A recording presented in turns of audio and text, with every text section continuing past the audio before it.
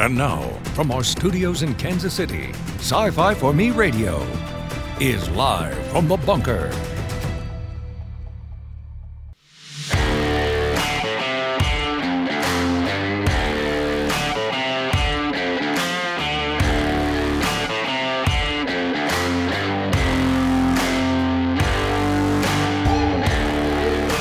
All right, ladies and gentlemen, here we go. Another week, another busy broadcast week.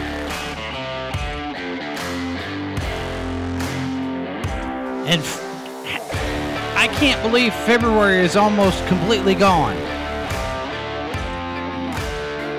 Where does the time go, right? Time flies when you're having fun and all that.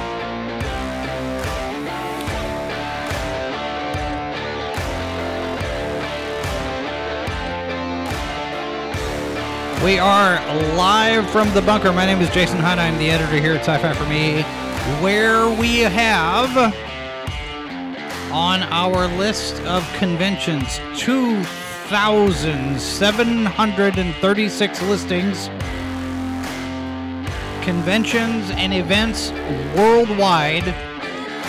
It is the largest, most comprehensive genre event list in the world. I feel pretty confident saying that.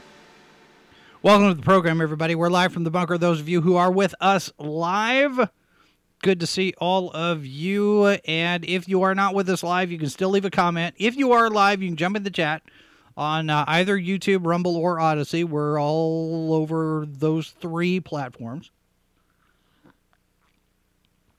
And if you're in replete mode, if you're in repeat mode, Memorex mode, you can still leave a comment. As always, the email address is open for business, live from the bunker at sci-fi4me.com. I'm still waiting for your Hi Todd recordings so that we can say hi, Todd. So everybody say hi, Todd. He's still sitting there waiting. Social media and Discord, also places where you can connect with us. And I'll give a shout out to everybody who is listening to this show as a podcast.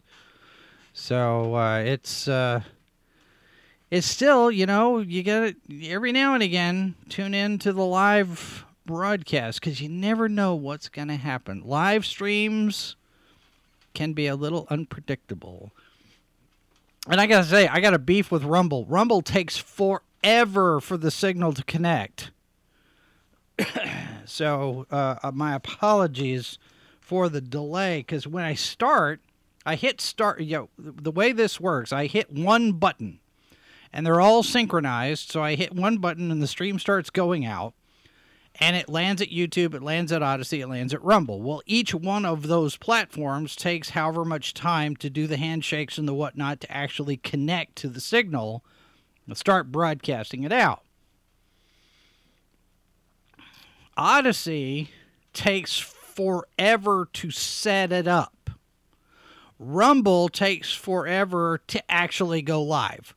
So each one of these has its own personal, specific idiosyncrasies, and it's annoying as all get out, I'll tell you. All right. Okay, so headlines today, no guest today. It's going to be a short show, ish. We'll probably go about an hour. And just go over a few things today. Tomorrow, David Levine will be back, his second time on the program. On Wednesday, Harry Turtledove will be here. On Thursday, Christopher Rocchio will be here.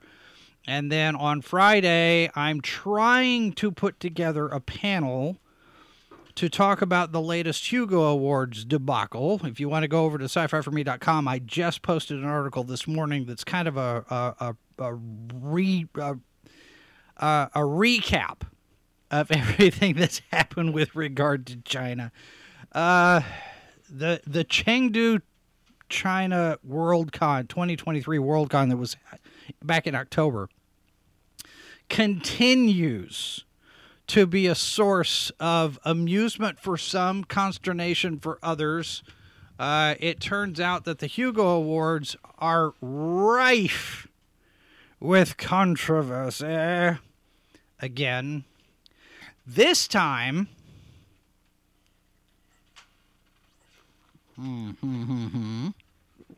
This time, it's because the Hugo Administrator Committee, the people who actually run the Hugo Awards for the World Science Fiction Society, took it upon themselves, at least what it looks like now, took it upon themselves to censor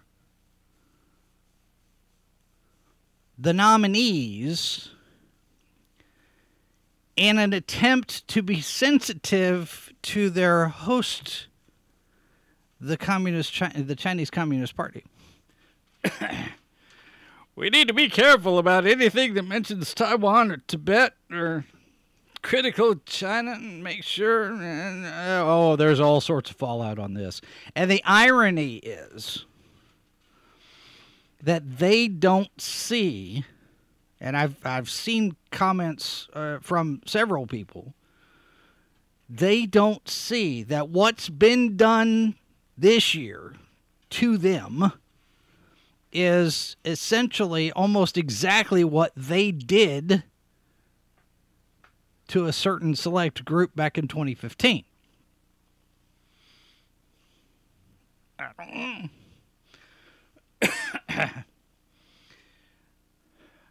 But anyway, the article that I posted is it collects information from a number of different sources, and I hate to say I have to cite File 770 because Chris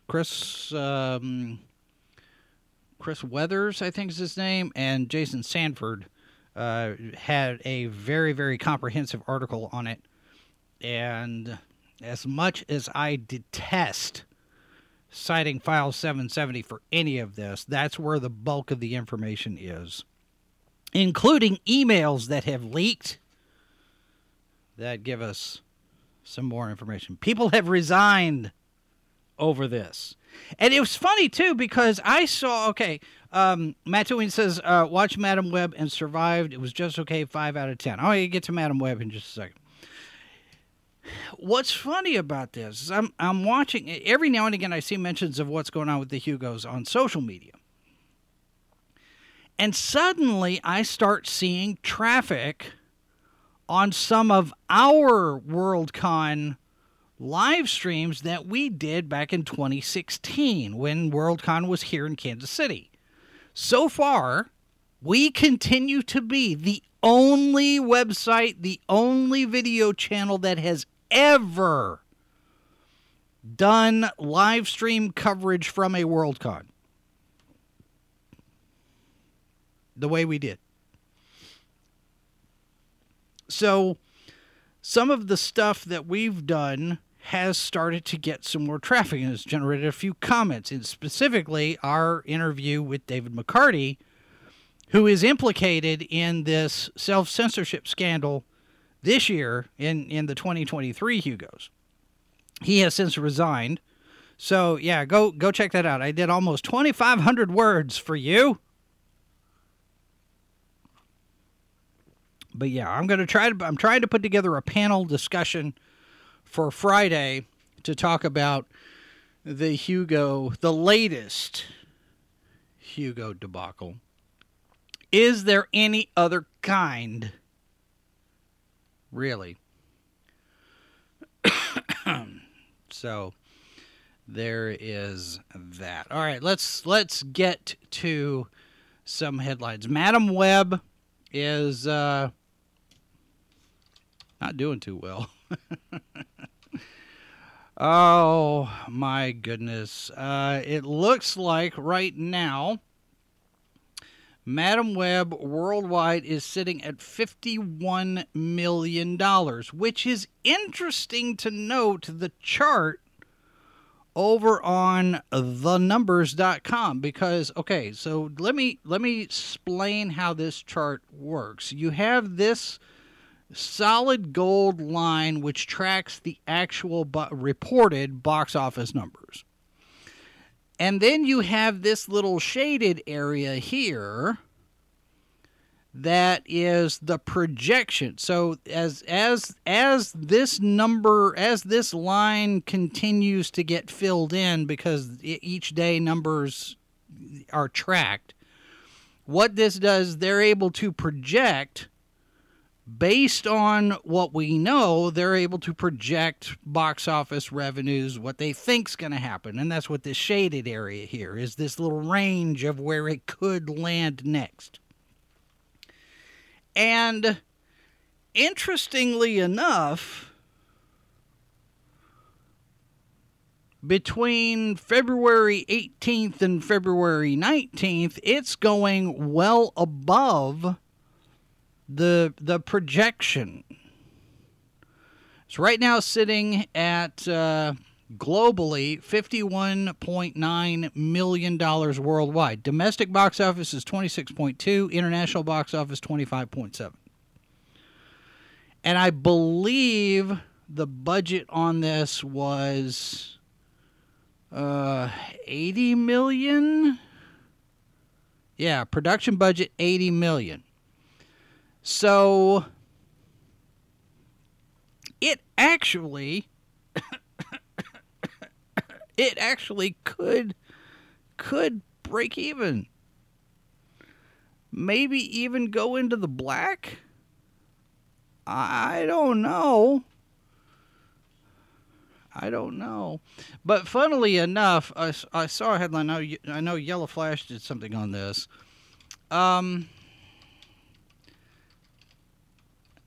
The audience for Madame Web apparently is not who they were expecting. Because apparently this thing is a women's empowerment thing, right?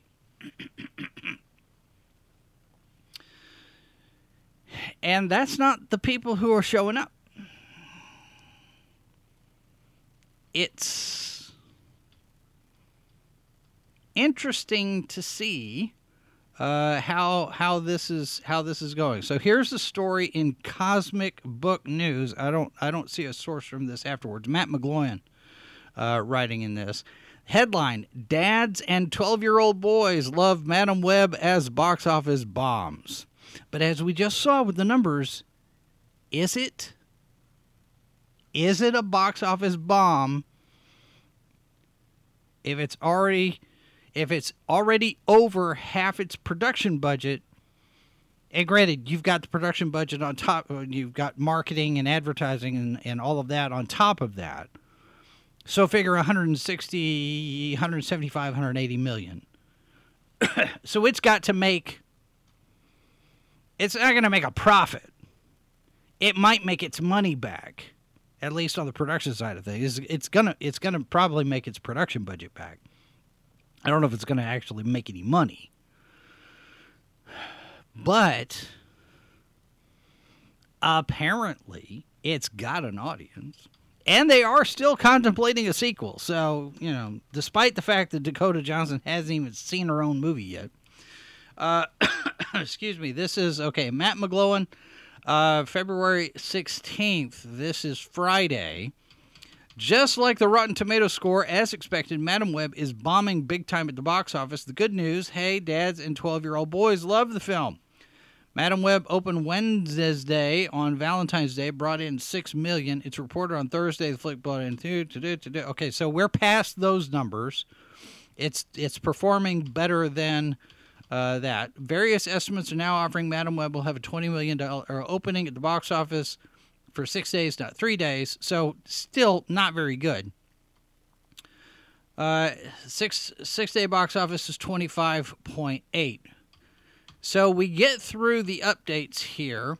Rotten Tomatoes scores not doing all that great. Of course, all of the Instagram, the red carpet stuff. Deadline offers insights into the audience who showed up in theaters.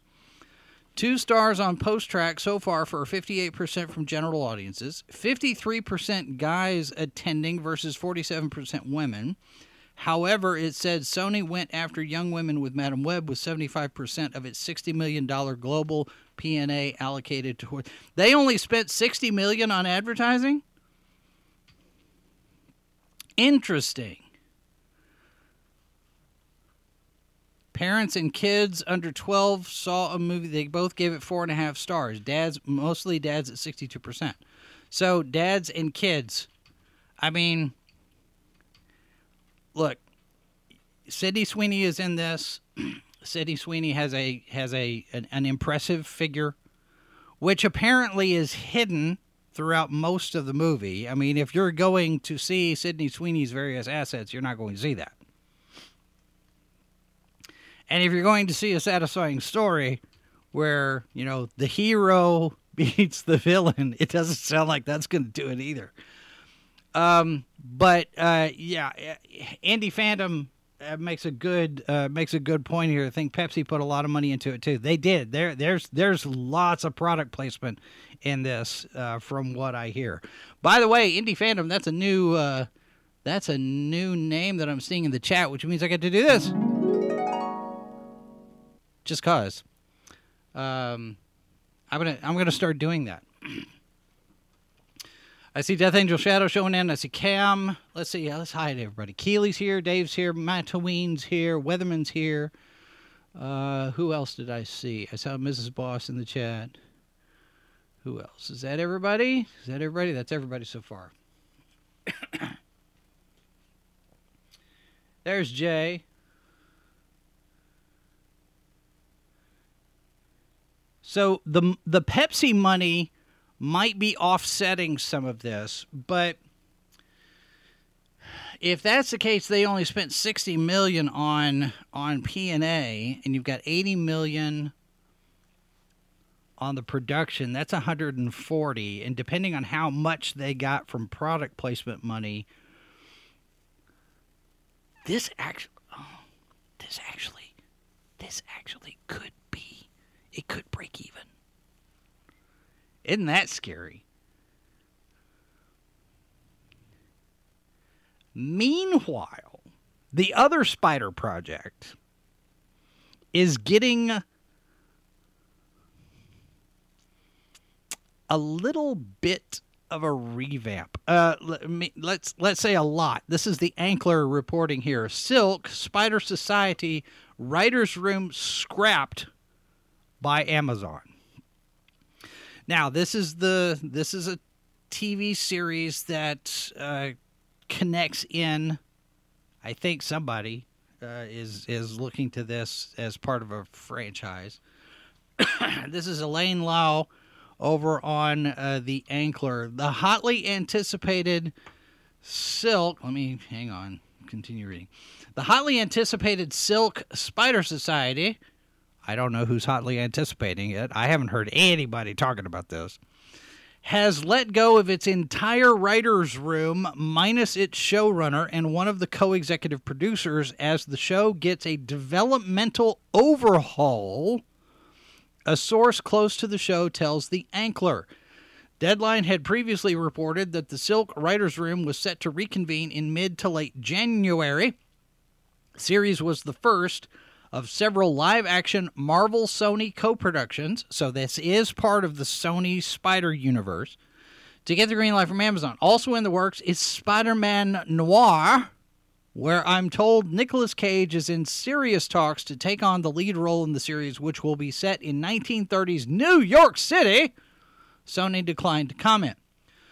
Source close to the studio says that Angela Kang, who has a multi-year overall deal with Amazon, will continue to act as showrunner for the series that centers on Korean-American heroine Cindy Moon, who, according to reports of the logline, is bitten by the same spider that bit Peter Parker and goes searching for her missing family. The series is also produced by Spider-Man Into the Spider-Verse duo Phil Lord, Christopher Miller, with Kai Wu and Jim Barnes co-executive producing.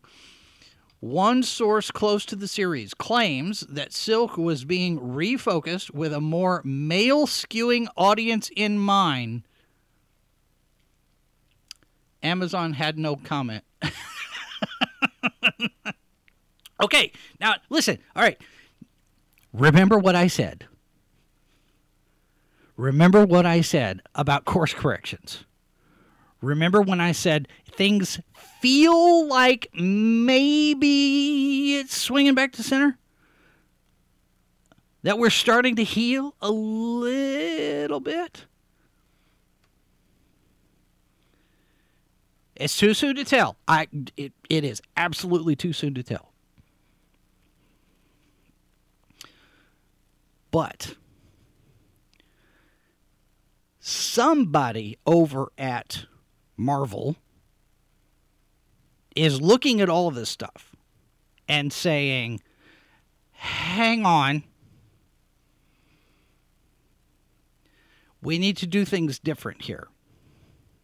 Daredevil, scrapped and revamped. What, they've shot a third of it, a half of it, and they're going back and redoing it. They're reshooting probably all of Captain America Captain Falcon, Brave New World Order, World Economic Forum.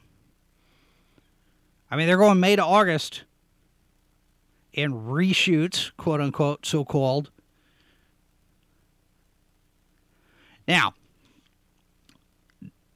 I said that X-Men 97, the animated show, is going to give us our first indication as far as the stuff that's going on this year. We got Deadpool 3. Rob Liefeld says that Deadpool is going to save the MCU. Neon over at Clownfish TV had a couple of points over the weekend. I think they're good points, and one of them is the corollary on something that we had talked about last week. The showrunner, Beau DeMaio.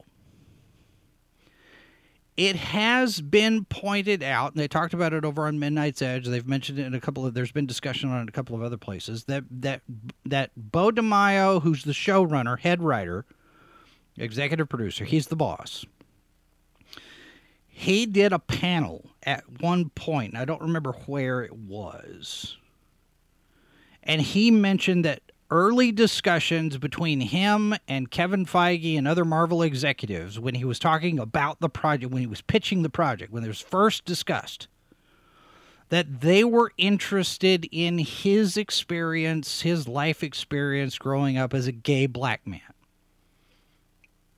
And people latched on to this. And I remember when people latched on to this. But I also remember afterwards the context of those remarks had been missing. The context was basically, yeah, we talked about that. And this is, remember, the X-Men has always been a metaphor for the other, not any particular other, not transgender people, not black people, not, LGBTQ, non-binary or whatever. Other, just generic other. Anybody who has felt left out, who has felt oddball, and were treated badly because of it. So, DeMaio has made the point that even though they had that discussion, that's not the focus of the show. And Neon also pointed out and reminded us, and I had forgotten about this, but you remember we were talking about DeMaio wanted all of his writers to be fans of the original show. The corollary for that is, we have to remember, Beau DeMaio was a writer on The Witcher.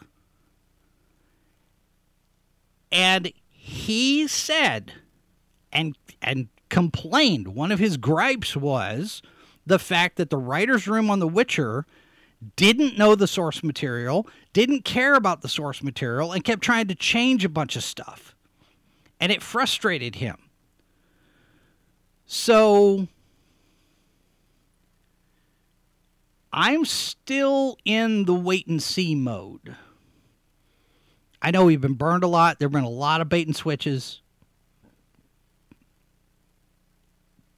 But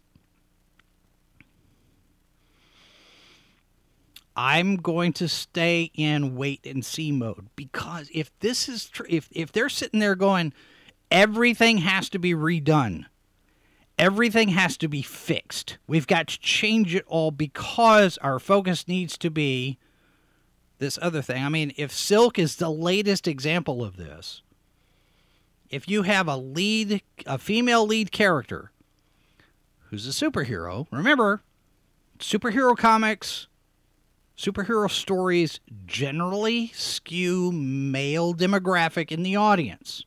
Yes, women like superheroes. Yes, women like Star Wars. Yes, women like Star Trek. Always have. Women have always been part of the science fiction, fantasy, and horror audience. Always. Nobody has ever made the claim otherwise. Now, in some particular instances, there haven't been as many as there are men, and there still aren't. But on balance, there are quite a few women who are in the audience and always have been. So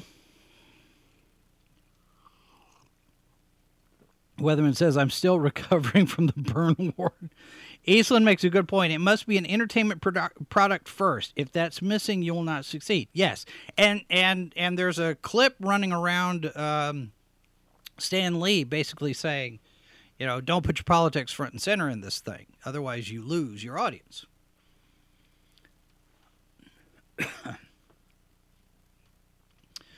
Don Ranger Power in the chat says, even John Campea hates Madam Web. This movie stinking sucks. Well, Campea's going to be Campea. Campea's going to do what he's told to do, I think.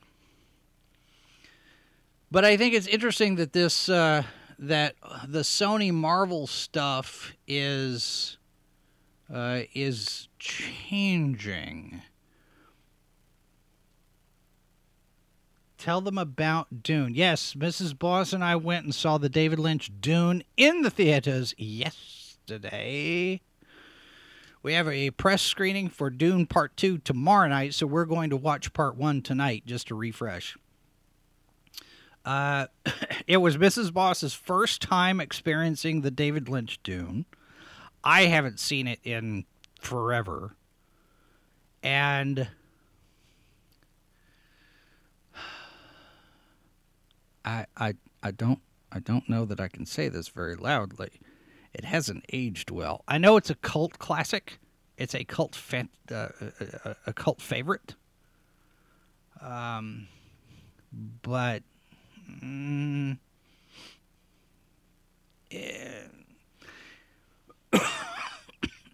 it is most definitely a product of its time. I had forgotten that Sean Young played Shawnee. I had forgot about that. I had also forgotten that was Alicia Witt's first on-screen appearance. And she posted about that on Instagram over the weekend, that it was her first acting job. She was 10 years old, playing Paul's little sister. And just as an aside, it does appear that Anya Taylor-Joy is playing, I don't know. They haven't announced it yet. She's in the movie. She's in Part 2. She showed up at the screening at the premiere in London. But she's likely playing a character that's older than she was in the Lynch movie. I'll say it that way. And I have not caught up on all of the Dune books, but yeah. Death Angel Shadows says kind of fits in with Flash Gordon. Yeah, kind of. Yeah, although I think Flash Gordon holds up a lot better than David Lynch's Dune, honestly. It's, it is what it is. Yes, Kyle MacLachlan's first feature film role, and I still maintain that MacLachlan could have played Mr. Fantastic, Reed Richards. All right, let's do a real quick head count on the awards. We've got a winners list. We've got the BAFTAs that happened this weekend. We had the People's Choice Awards that happened this weekend. We had the Annie Awards, the Animation Awards. Let's start there. Hollywood Reporter headline, Annie Awards, Spider-Man Across the Spider-Verse leads with 7 wins, including Best Feature. So congratulations to them. Hillary Lewis writing here on the 17th. Spider-Man Across the Spider-Verse was the big winner at the 2024 Annie Awards. The Sony Pictures animation film won 7 awards at Saturday night's Annies, including the top prize of Best Feature. Other features that won multiple awards from the International Animated Film Society, ASIFA Hollywood, which presents the prizes recognizing the year's best in animation, include 2-time winners Nimona and The Boy and the Heron. So let's see here. This is the winners list. Best Feature, Nimona, Spider-Man. Okay, so Spider-Man Across the Spider-Verse wins for Best Feature. Robot Dreams wins for Best Independent Feature. Let's see. Best Short Subject, War is Over, inspired by the music of John and Yoko. Video Games by Tenacious D wins Best Sponsored. Let's see here. Best TV Media for Children, Hilda. Best TV Media Mature, Blue Eyes Samurai, The Pilot. Limited Series, Kazazi Moto, Generation Fire wins. Let's see here. Best FX for TV and Media, Blue Eyes Samurai. Spider-Man Across the Spider-Verse, Best Effects for a Feature, Blue Eyes Samurai. Best Character Animation, Best Character Animation for Feature, The Boy and the Heron. Guardians of the Galaxy 3, Best Character Animation for Live Action. Marvel Spider-Man 2, Best Character Animation for Video Games. So our genre won quite a bit. Moon Girl and Devil Dinosaur wins for Best Character Design in TV Media. Has anybody watched Moon Girl and Devil Dinosaur? It's a Marvel thing. Has anybody ever watched this? I think Samuel L. Jackson's in it, or Lawrence Fishburne, or maybe both of them. I don't know. Indie Phantom says Robot Dreams was excellent. I haven't seen it. Then we have the People's Choice Awards. Lexi Perez, writing Hollywood Reporter, handed out Sunday night. Simu Liu, who is a nominee for his performance as one of the Kens in Barbie, hosted this year's People's Choice Awards. Among the big winners of the night, Greta Gerwig's Barbie, which won for both Movie of the Year and Comedy Movie of the Year. How do you do that? Can it be one or the other? I mean, come on. Let's see, Grey's Anatomy, Barbie. Let's go through the one that's getting the most traction and discussion about this is the fact that Rachel Zegler has won an award for best action movie star of the year. Rachel Zegler in The Hunger Games, Ballad of Songbirds and Snakes. So Rachel Zegler beats Tom Cruise in the category of action movie star of the year. Now look at all of the nominees in this particular category here. You have Brie Larson nominated for The Marvels. You have Chris Pratt in Guardians of the Galaxy Volume 3. Gal Gadot in Heart of Stone. Jason Momoa, Aquaman and the Lost Kingdom. Keanu Reeves in John Wick Chapter 4. Rachel Zegler, Tom Cruise for Mission Impossible Dead Reckoning, and Viola Davis for The Hunger Games Ballad of Songbirds and Snakes. Rachel Zegler beats all of them. How?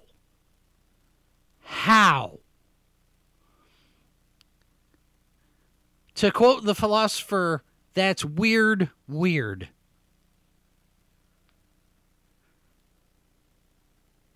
Jennifer Lawrence wins the very first award ever, Comedy Movie Star of the Year, No Hard Feelings.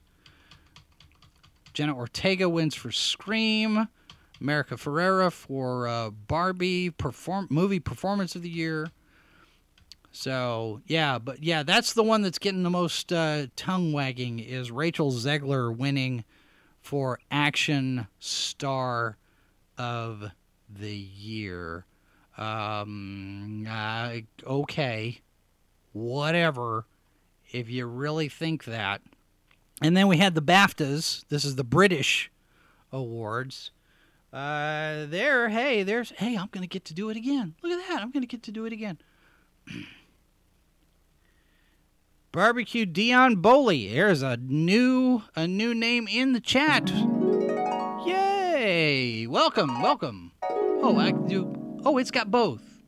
No, wait, I don't have to do it twice. Yeah, Action Star of the Year, maybe for Runner Mouth. Yes, it is weird.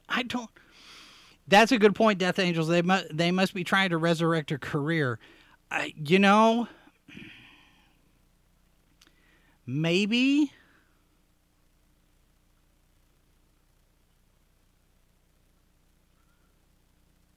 Love to be called All right, barbecue. Got it. Welcome to the audience. Glad to have you in the crowd. Hope you stick around. All right, so the BAFTA Awards. This is the British, what's it called? It's British Film Television Awards here, whatever. All right, so Best Film, Oppenheimer.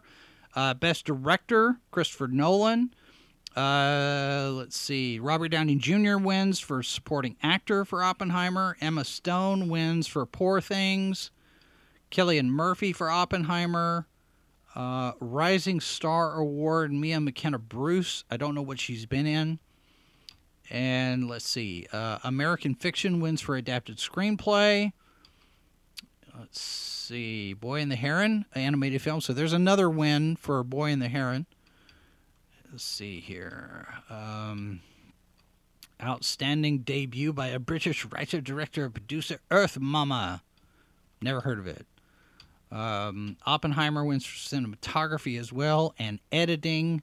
Poor Things for costume design and makeup and hair. Oppenheimer, congratulations to Ludwig Göransson for Oppenheimer. Original score. Poor Things wins production design. Special visual effects, Poor Things. So, I mean, again, genre. What's interesting to me,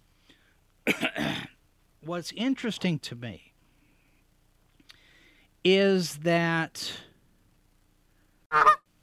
okay, sorry about that. I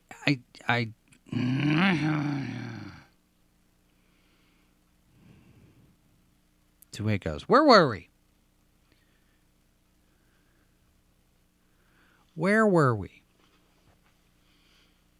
Just in time. Yeah, we'll fix it in post.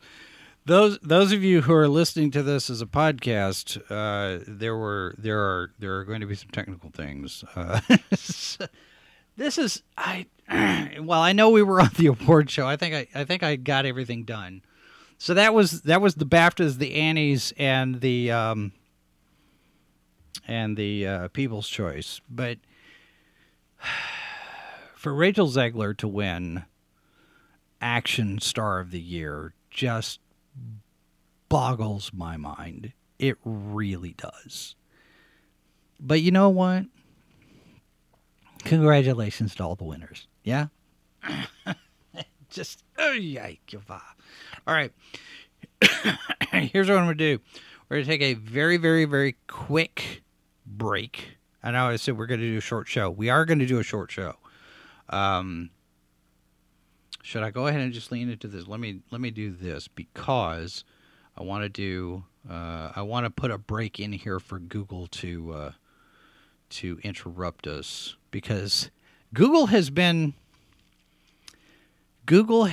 throwing a lot of ads into our streams, at least on the back end, and I'm having to go back in and delete. There's like 8 or 9 commercial breaks, ad breaks that they're putting into our videos after we're done with the stream. It processes, and then they drop all these things in.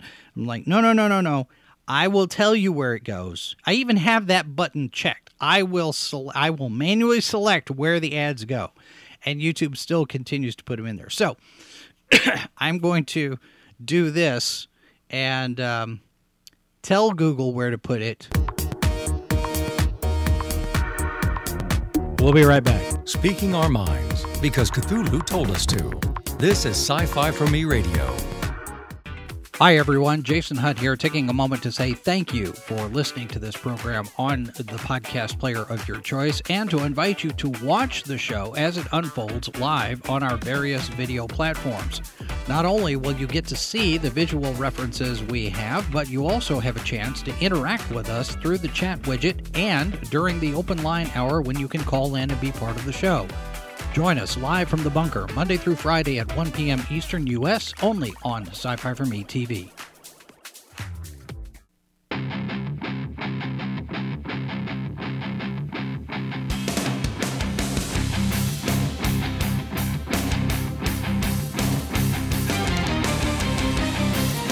Back live from the bunker, ladies and gentlemen. Welcome. Oh, wow. Now I'm just posting in the red. How am I doing that? That's really hot. I didn't change a thing. It's not one thing, it's another around here. The Stone Mountain Weasels are in the studio, ladies and gentlemen. But that's okay. We will adapt. All right, so let's get to the crux of this one topic that we were going to get to today. I took a little bit longer than I thought I would on the other stuff, but this is the interesting piece. And yes, Jay, adding a like will help. If any of you decide, wait a minute, no, I don't want to hit that button. I want to hit that button, yes. Don't do that to me, Google. So here we go. This is our topic. George Santos slaps Jimmy Kimmel and Disney with irony-free fraud suit over cameo pranks and deliberate deception. Now, I'm going with Deadline because Deadline is in the entertainment news. They're the trades.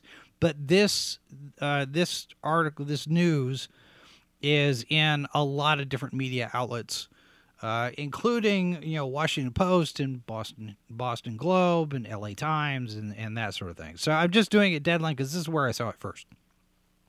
I have no particular affinity for Deadline, especially given that, Deadline is just, part of the entertainment complex, the entertainment propaganda complex.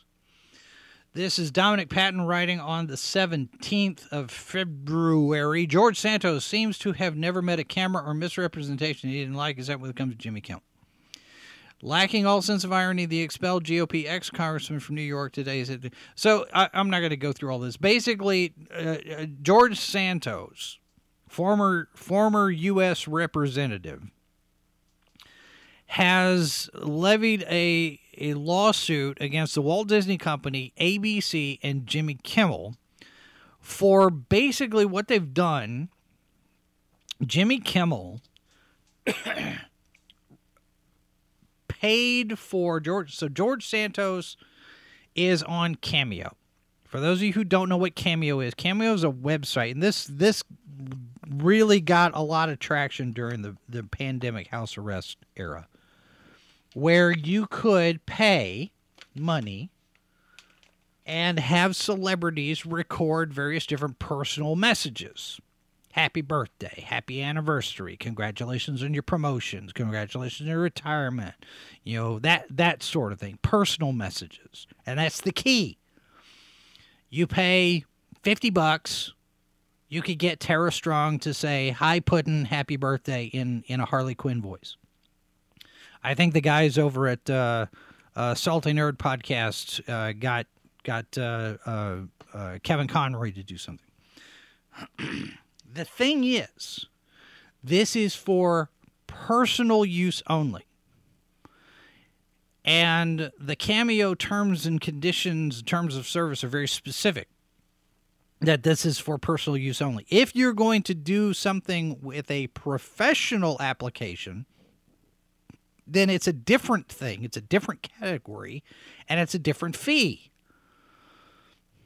I actually looked into this myself because I thought, well, sure, why not get Tara Strong or Kevin Conroy or whoever else to sit there and go, you're watching Sci-Fi for Me TV. But to do that, it would have cost probably a good 5 or 6 times as much. So instead of $50, you're paying $250 or $300 or $500. And I was like, no, not going to do that. But I'm also not going to sit there and misrepresent what kind of thing that I want recorded.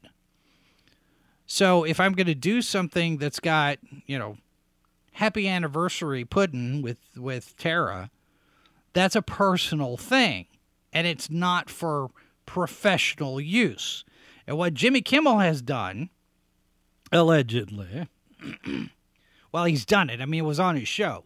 He basically made up a bunch of different fake accounts and and went to Cameo and had George Santos, submitted all of these things for George Santos to record and paid the fee for a personal use recording featuring George Santos. And then he turned around and used it on his show in order to make fun of George Santos. Now, Santos is not the only person doing the cameos. Everybody's doing cameo. So Santos is now suing Kimmel and ABC and Disney for basically copyright infringement and fraud because it's a misrepresentation of what Kimmel wanted, and also it's a violation of the terms of service for Cameo.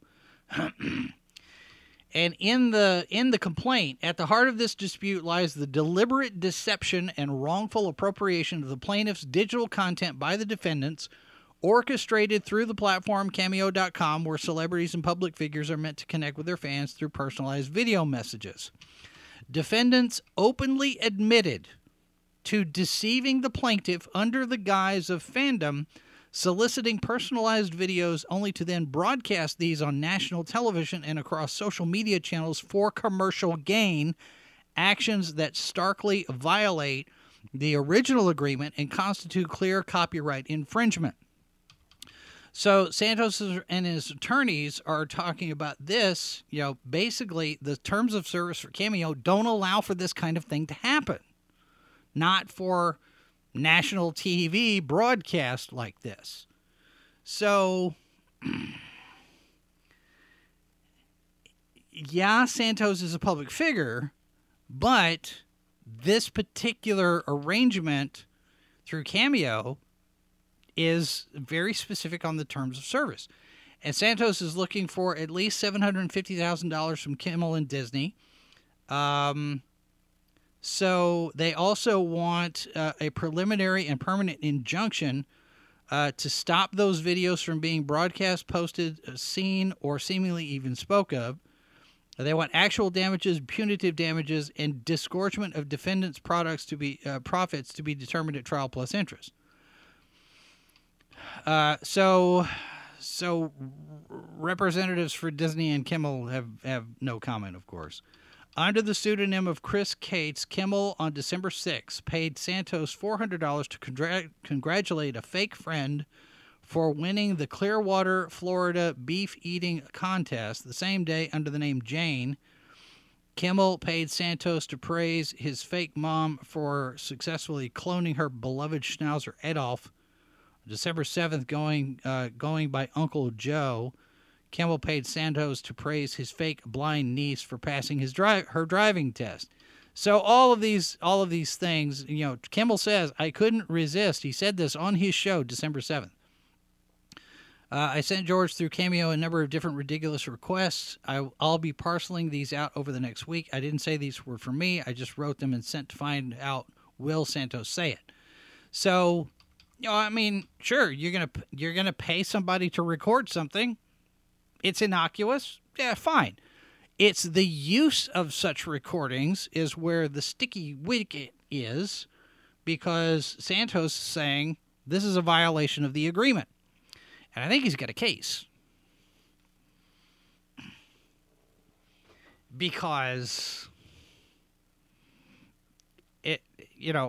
whatever you may think about George Santos, And a lot of people have opinions about George Santos. A lot of people on both sides of the aisle have opinions about George Santos.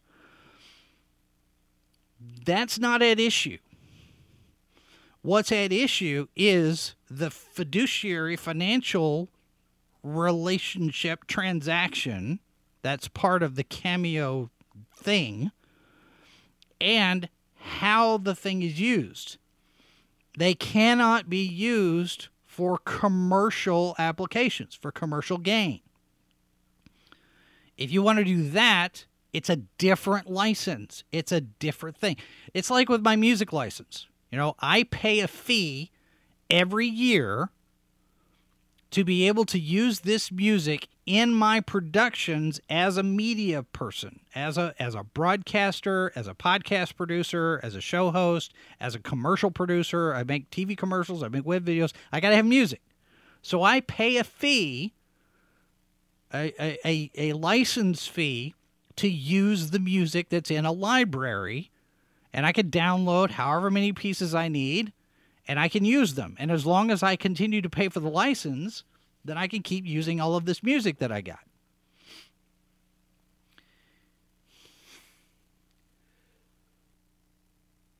So that's a different kind of license, a different kind of permission, because it includes a commercial application.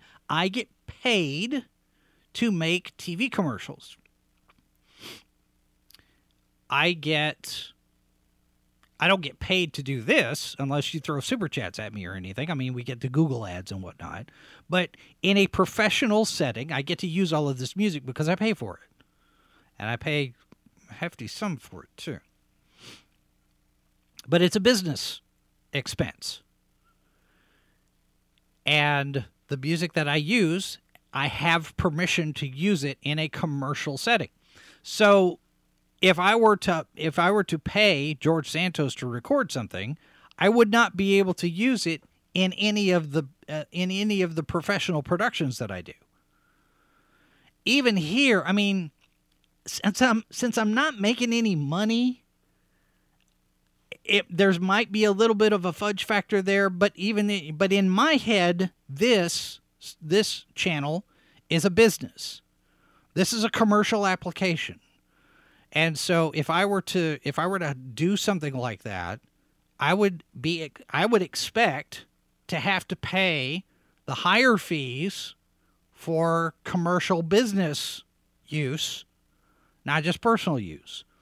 Personal use, I just email you, Shannon Doherty saying happy birthday, whatever. But if I were to sit there and pay for George Wendt, John Ratzenberger, Ted Danson, Whoopi Goldberg, Goldie Hawn, Kurt Russell, each of them, David Hasselhoff, if I were to pay for each one of them to sit there and say, hi, Todd, then I would have to pay the professional level fee. Because that's how it works.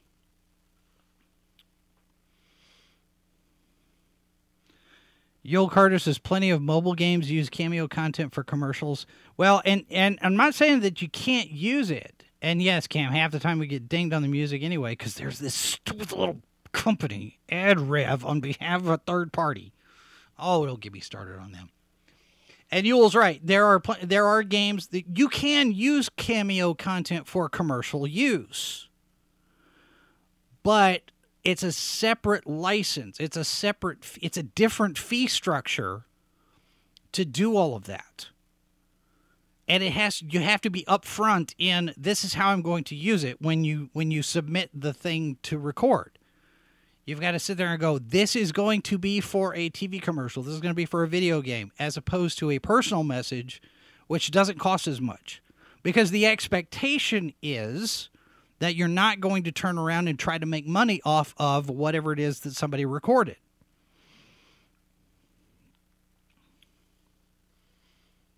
So, there's that. Cam says YouTube is to blame for all of this. The guilty accusation policy with yes, I think WDW Pro got shafted. I don't know what exactly set off somebody, but somebody got ticked. I have no doubt, and I haven't really looked into it all that much. I've seen some discussion about it online. I have no doubt that somebody has false flagged him. Because more than likely it's because of the Disney stuff. And I'm going to say right now, I really hope that it wasn't somebody in Cameron Posh's camp. Don't be doing that. And I'm not saying there was. I think it's a Disney thing. I think the Gina Carano stuff and all of these other lawsuits and all this other coverage of the situation at Disney has marked a lot of channels. I think that we're going to see a number of channels get dinged. Pro is just one of the more prominent ones, so they take him out first. I would expect Nerdrotic to get targeted, Geeks and Gamers to get targeted, Drunk 3PO will get targeted. I don't know if we'll be on the radar because we're not that big. Lorena, Culture. I mean, there's all sorts of channels that are out there. Neon and Geeky over there at Clownfish. Dave Cullen, maybe. Who knows? You know, Critical Drinker. There are a lot of them that are probably on the list.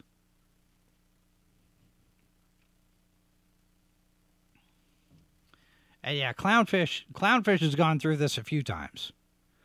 Yeah, Neon and Geeky have been through this a couple of 2-3 times. We haven't been dinged. Now, I did get a thing when we did the montage of We're Back. When we did that, We're Back montage. We got a copyright claim on the clip from Spider-Man when he's jumping across the roofs and says, I'm back, and then he falls down in the alley. We got dinged on that. And okay, I mean, it just means we can't it means we can't monetize a particular video. And I get it. I figured we were going to get something on that.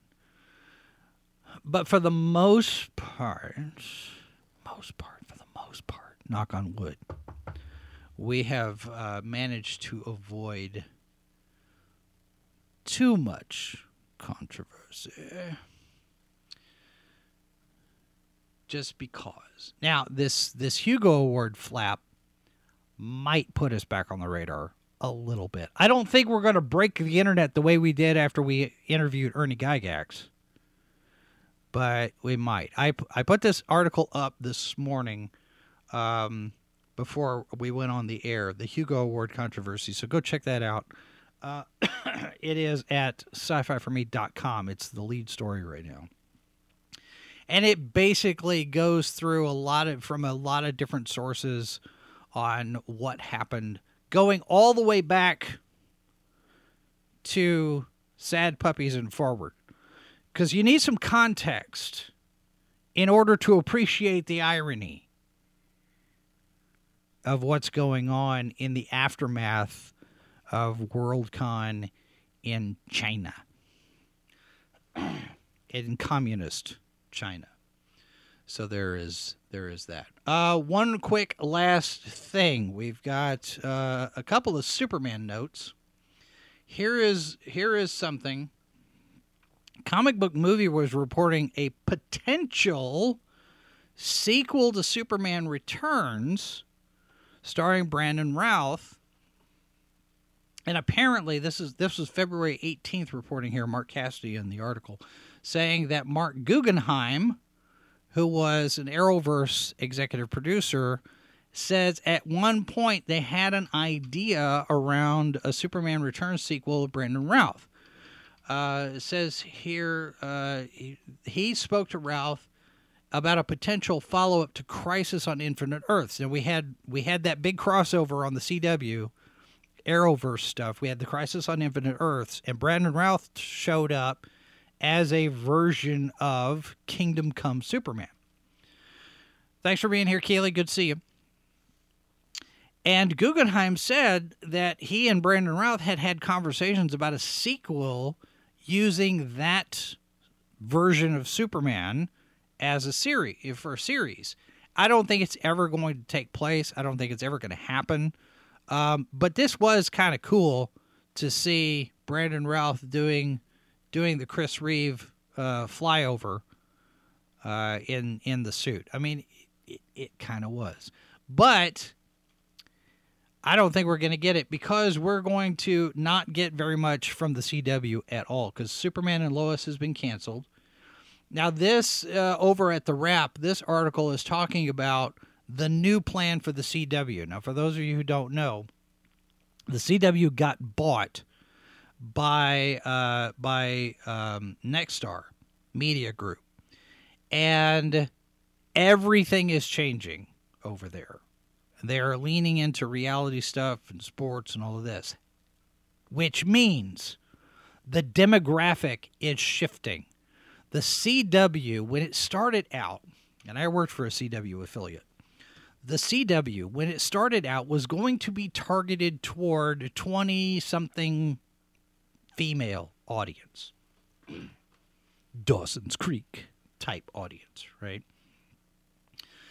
And what they found out, what they discovered as this channel was continuing, because you had the WB and you had UPN, and both of those merged into the CW. And it's co-owned by CBS and Warner Brothers. Warner Brothers had the WB, and CBS had the UPN, the Paramount channel. And so they co-own this thing. So now Nexstar owns a majority of it. Warner Brothers and CBS still own a piece, but not a controlling piece. But as they're going through as the new CW, the demographics, all of the market research revealed something rather surprising. Not only were they getting that 20-something female crowd, but they were also getting the 50-something female crowd, because stuff like Dawson's Creek, what's the Gilmore Girls, those kind of shows were attracting not only the young women, but also the young women and their mothers. They were watching it together, or they were watching it and then they were talking about it and that kind of thing, you know, a Gossip Girl and whatnot. And so a lot of these programs skewed toward a female audience, and they realized, well, we need the guys. I mean, you had Supernatural forever, and Supernatural was bringing in both men and women. But the reason there was the Arrowverse, the reason they started bringing in superhero shows, was to balance out and bring in a male demographic in addition to the female demographic. Well, now Nexstar owns it, and they're looking at a completely different demographic based on their data. Is hardly any in their 20s and 30s are watching. They're skewing more now older in the 50s. So programming for the CW is changing quite a bit. And they're going linear, which means you watch the channel and you'll watch it when they broadcast the show, and the video on demand stuff is just going to be ancillary. But in this article in The Wrap that talks about their new plan, down toward the bottom, they're talking about how the new CW is going to be done. But here is one little item about Superman and Lois, because it's been canceled after its fourth season. The president of the network says that despite how well Superman and Lois has performed, the decision to end the DC property came from Warner Brothers. This is, see, what's his name? Schwartz. May the Schwartz be with you. His name is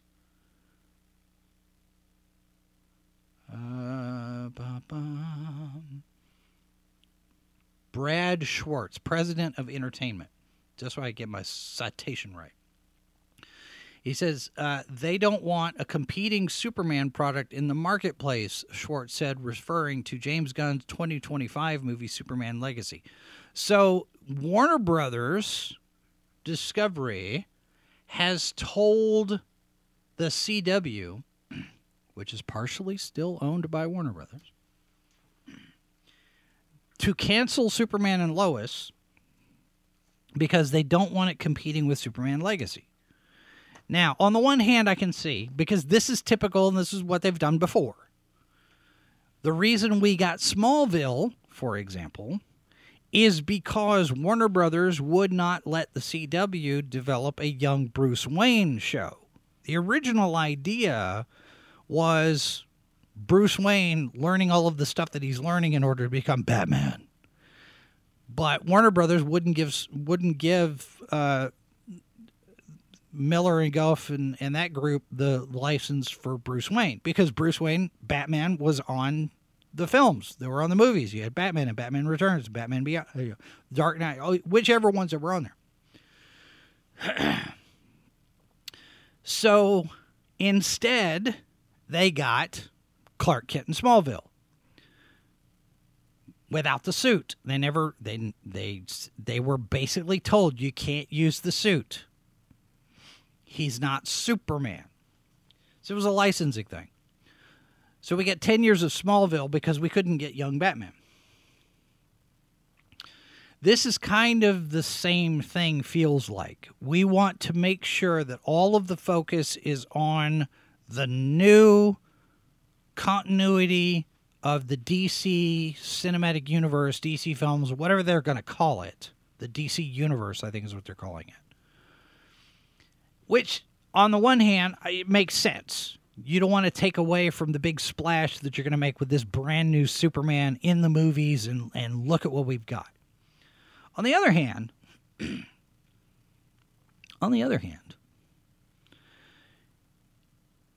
you do have two Batmans that are going to be part of this thing. You have Batman and Robin, Brave and the Bold, whatever that movie is going to be, in the main DC Universe story continuity.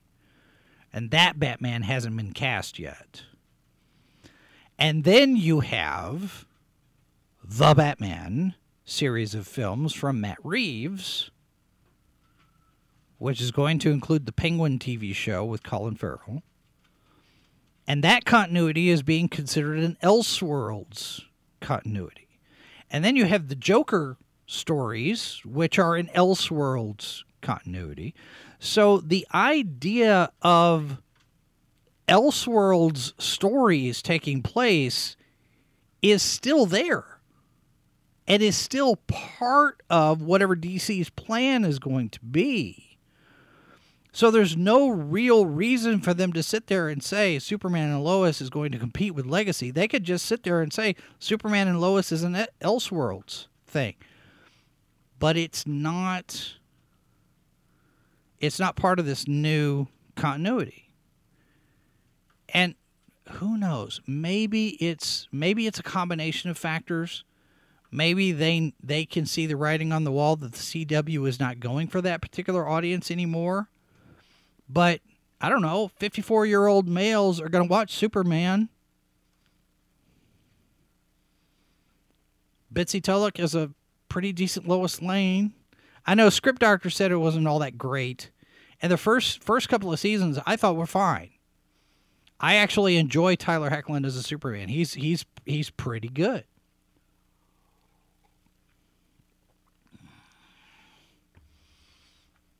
We'll see. I don't know. Don Ranger Power says, on the one hand, I like the trailer for Disney's X-Men 97. On the other hand, I'm more hyped about Bokwaj Sentai Boombonger. I don't know that one. Speaking of CW, I'm hyped about the final season of Superman and Lois. I mean, a lot of people like the show. I thought it was fine. I enjoyed it. I haven't seen the last couple of seasons. I need to catch up. There's a lot on my list to catch up.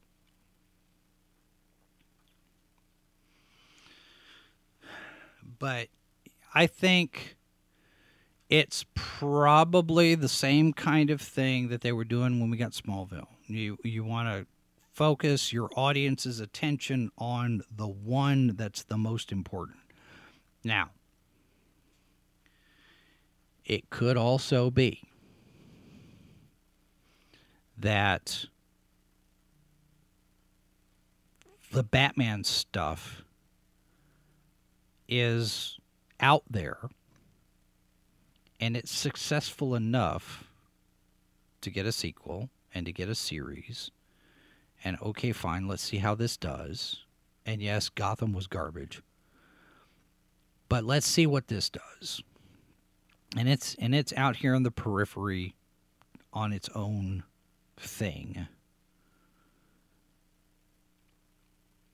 And there's always the potential to fold it into the DC Universe continuity, because who knows? Maybe at some point they decide to revamp Brave and the Bold and they put Pattinson's Batman. Maybe they just decide, just whatever, let's just use the same Batman throughout everything. I don't think they will. But that's the way it goes. So anyway, there we are. DC Films, DC Universe has a pretty tough uphill battle to gain the trust of the audience back.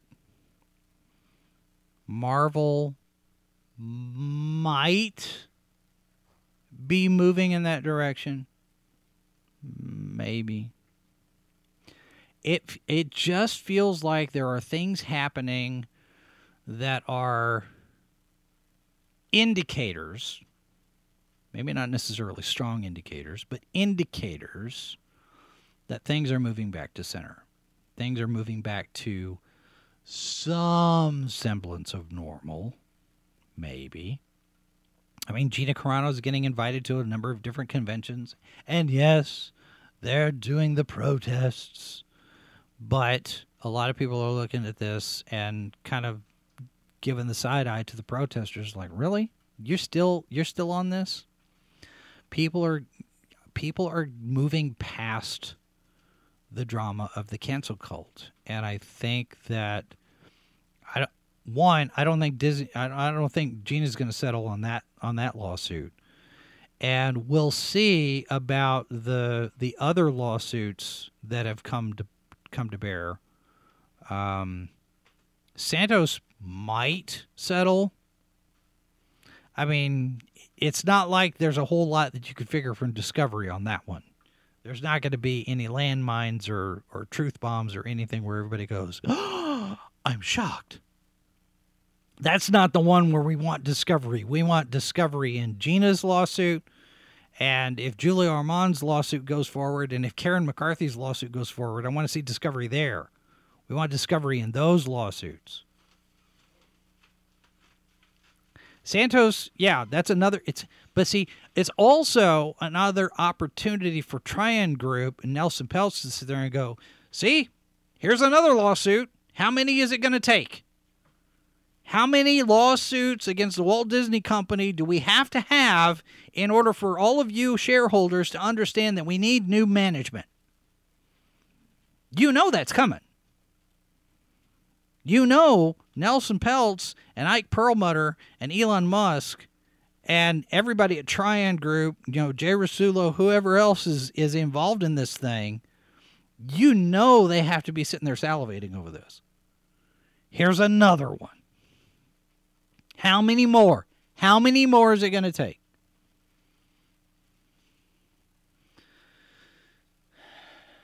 I don't think Bob Iger can fix it. I don't think Bob Iger can save the Walt Disney Company. I don't. Or he'd done it already. It feels like somebody's trying to, at least in terms of Marvel. It feels like somebody's trying to say, oh, we've got to do something different.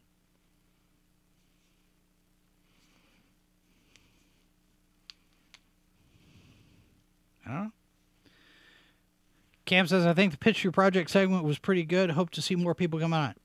I do too. I want to try to make that indie showcase thing a semi-regular thing, so people could come on here and talk about their stuff. And it doesn't necessarily have to be a comic book either. It can be a role-playing game. It can be a video game. It can be a book. It can be a collection of short stories, art, whatever. But yeah, we'll do those again. And I'm hoping that this Friday, like I said earlier, we'll do the Hugo Awards thing. Tomorrow on the program, David Levine will be here again to talk about his stuff. He's got some new publications out. And then we will talk to Harry Turtledove on Wednesday. Christopher Rocchio will be here on Thursday. And next week's the end of the month. How did that happen? Crazy. It's crazy. Crazy, all this stuff. All right. That's going to do it for today. I'm going to head out because my back is still out of whack, and I've got other stuff that I've got to get done to prep the Fan Activity Gazette for Mrs. Boss. So that's coming. Go over and look at the National Fantasy Fan Federation, TNFFF.org. is where you can find that stuff. In the meantime, over on the social medias, you can find us in various different places, all the different video platforms and whatnot. Connect with us on other places, not just YouTube.